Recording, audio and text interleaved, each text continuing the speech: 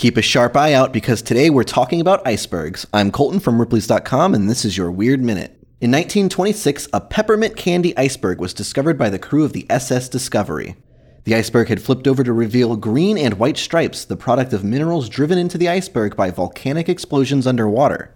In Montana, there is a lake that becomes filled with floating icebergs each summer. The glacial masses slip off the Rocky Mountains and into the aptly named Iceberg Lake. Every summer off the coast of Newfoundland, sailors harvest icebergs to obtain extremely pure water to be used in the production of vodka.